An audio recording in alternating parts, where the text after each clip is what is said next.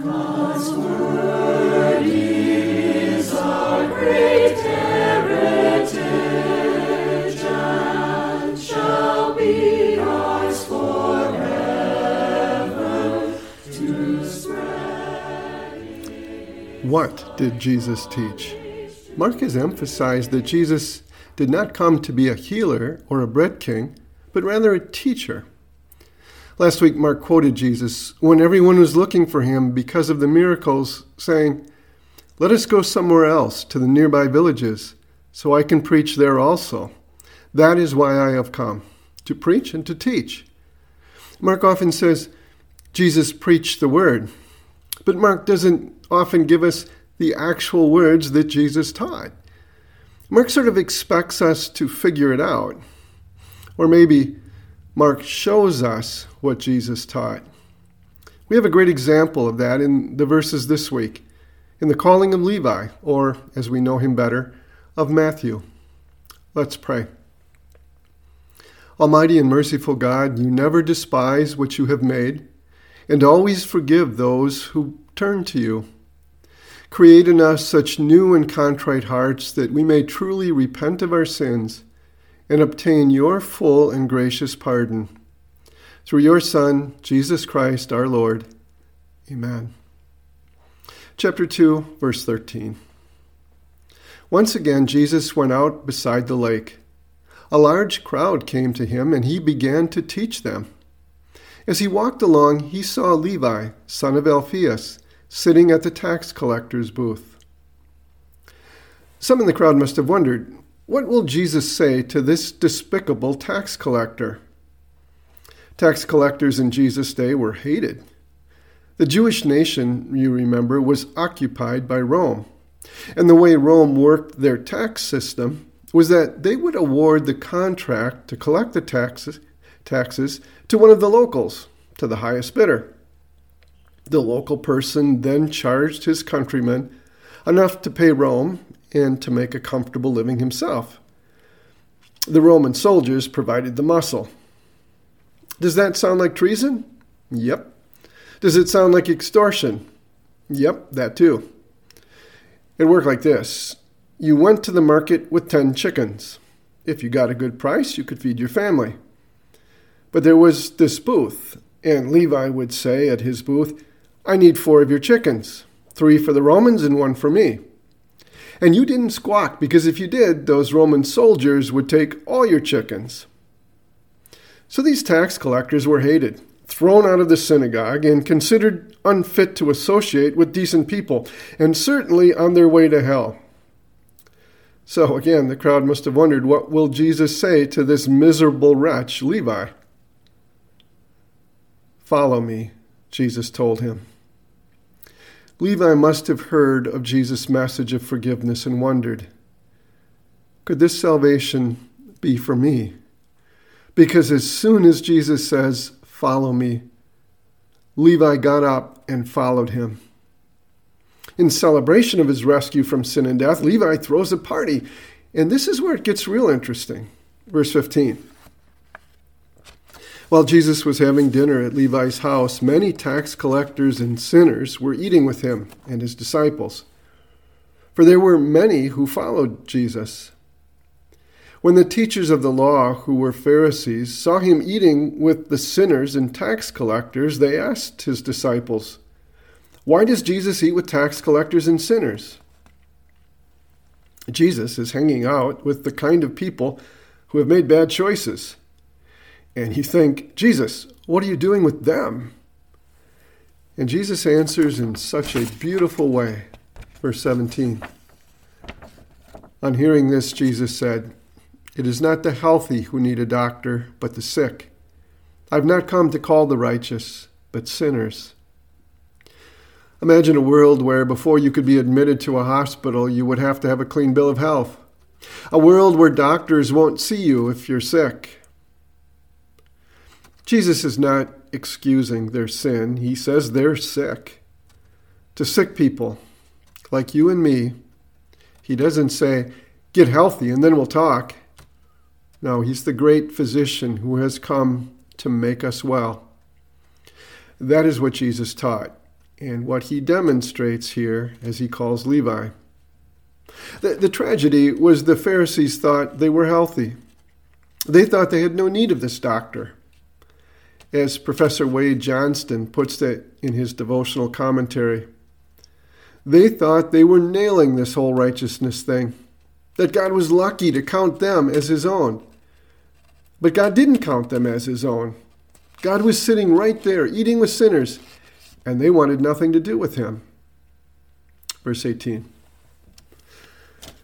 Now John's disciples and the Pharisees were fasting. Some people came and asked Jesus, "How is it that John's disciples and the disciples of the Pharisees are fasting, but yours are not?" It was an accusation. Why don't your disciples fast? The Pharisees were so pious, they fasted 2 days a week. Even John the Baptist's disciples fasted, probably as a sign of grief, since John was in prison. Jesus' answer put it all in perspective. He said, "How can the guests of the bridegroom fast while he is with them? They cannot, so long as they have him with them.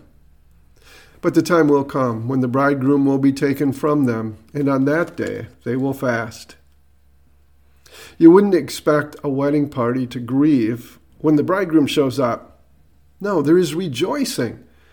Jesus is that bridegroom, and his presence brings joy to his people, his bride. There will come a time when his presence will be taken away, and then his disciples, like the disciples of John, would mourn. Verse 21. No one sews a patch of unshrunk cloth on an old garment. If he does, the new piece will pull away from the old, making the new worse. And no one pours new wine into old wineskins. If he does, the wine will burst the skins, and both the wine and the wineskins will be ruined. No, he pours new wine into new wineskins.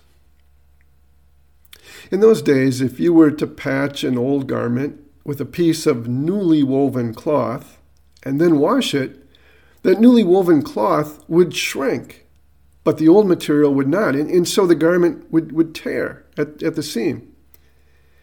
And if you would take new wine and put it into old wineskins that had already stretched out as far as they could, then when the new wine fermented, those old wineskins would burst. So, Jesus says, don't try putting something new into something old. The Old Testament ceremonial law, with its system of sacrifices and dietary rules and not working on the Sabbath and so on, it all served its purpose. It pointed ahead to Christ. But now that Christ is here, the new has come. Let's not try to put new wine, the gospel, into old wineskins, the ceremonial law. It won't work. Verse 23. One Sabbath, Jesus was going through the grain fields, and as his disciples walked along, they began to pick some heads of grain. The Pharisees said to Jesus, "Look, why are they doing what is unlawful on the Sabbath?" It's lunchtime. Jesus and his disciples walk into a field and make themselves a little snack out of what they could pick. What? Jesus breaking the law? If we're traveling and we pass an orchard and I say, "Pull over," and I run out and pick a couple of apples for us, what are you going to say to me? Exactly what the Pharisees said, right? "Hey, that's breaking the law, that's stealing." And you'd be right. But the Pharisees weren't concerned about the disciples picking grain that belonged to someone else. You see, before Cracker Barrels and Subways at every exit, God had made provisions for travelers. In the book of Deuteronomy, he gives instructions that farmers were to allow travelers to pick some of their crop, and he set limits on how much those travelers were allowed to take. No, the Pharisees don't say, "Why are they stealing?" They say, "Why are they doing what is unlawful on the Sabbath?" You see, in the ceremonial law, God said, "Don't harvest on the Sabbath." Now, I suppose you could say the disciples were harvesting, but that would be like saying when you pound a peg into the ground for your croquet game on Sunday afternoon, you are tilling the soil. Rather than nitpicking about what is and what isn't work, Jesus takes the conversation to a much higher plane. He addresses what the Sabbath was really for. He calls their attention to something David did, recorded in 1 Samuel. Jesus answered, "Have you never read what David did when he and his companions were hungry and in need? In the days of Abiathar the high priest, he entered the house of God and ate the consecrated bread, which is lawful only for the priest to eat. And he also gave to his companions." David didn't say to his soldiers, "Well, there's bread here, but you're going to have to starve because God says it's only for the priests." That would be missing the point of God's commandments. Then Jesus said to them, "The Sabbath was made for man, not man for the Sabbath. So the Son of Man is Lord even of the Sabbath." Worship was never meant to be some sort of burden that man carries to prove that he loves God. Rather, it is God's gift to us. They had missed the point. They had turned the Sabbath into something they were doing for God instead of seeing the Sabbath as something God does for us. We can slip into the same attitude. We imagine that it is our prayers, our church attendance, our offerings, our service in the church that makes us good Christians. We could not be more wrong. In fact, that very attitude is a sin, and it poisons our relationship with God. It turns the Sabbath into a work day. Worship becomes work to earn our paycheck. No, the point is that we set aside time out of our busy schedules so that Jesus can give to us what he has prepared for us in word and sacrament. "Come to me, all you who are weary and burdened," he invites us, "and I will give you rest." What is your response when you see someone hurting? Compassion? Sympathy? Well, that was Jesus' response. But these religious leaders saw this man hurting as an opportunity. Would Jesus dare to heal him, to do work on a Sabbath day? Chapter 3. Another time, Jesus went into the synagogue, and a man with a shriveled hand was there. Some of them were looking for a reason to accuse Jesus, so they watched him closely to see if he would heal on the Sabbath. Jesus said to the man with the shriveled hand, "Stand up in front of everyone." This wasn't just going to be a healing. This was going to be a teaching moment. Then Jesus asked them, "Which is lawful on the Sabbath? To do good or to do evil? To save life or to kill?" But they remained silent. They didn't answer Jesus because they stubbornly refused to learn from him. Jesus looked around at them in anger and, deeply distressed at their stubborn hearts, said to the man, "Stretch out your hand." The man stretched it out, and his hand was completely restored.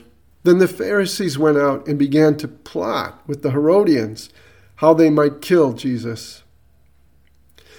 You see, Mark uses Jesus' actions to show us the content of his teaching. Jesus taught that the Sabbath wasn't our serving God, but him serving us as we receive the gift of his word. The word was standing in front of these religious leaders, and they refused to hear.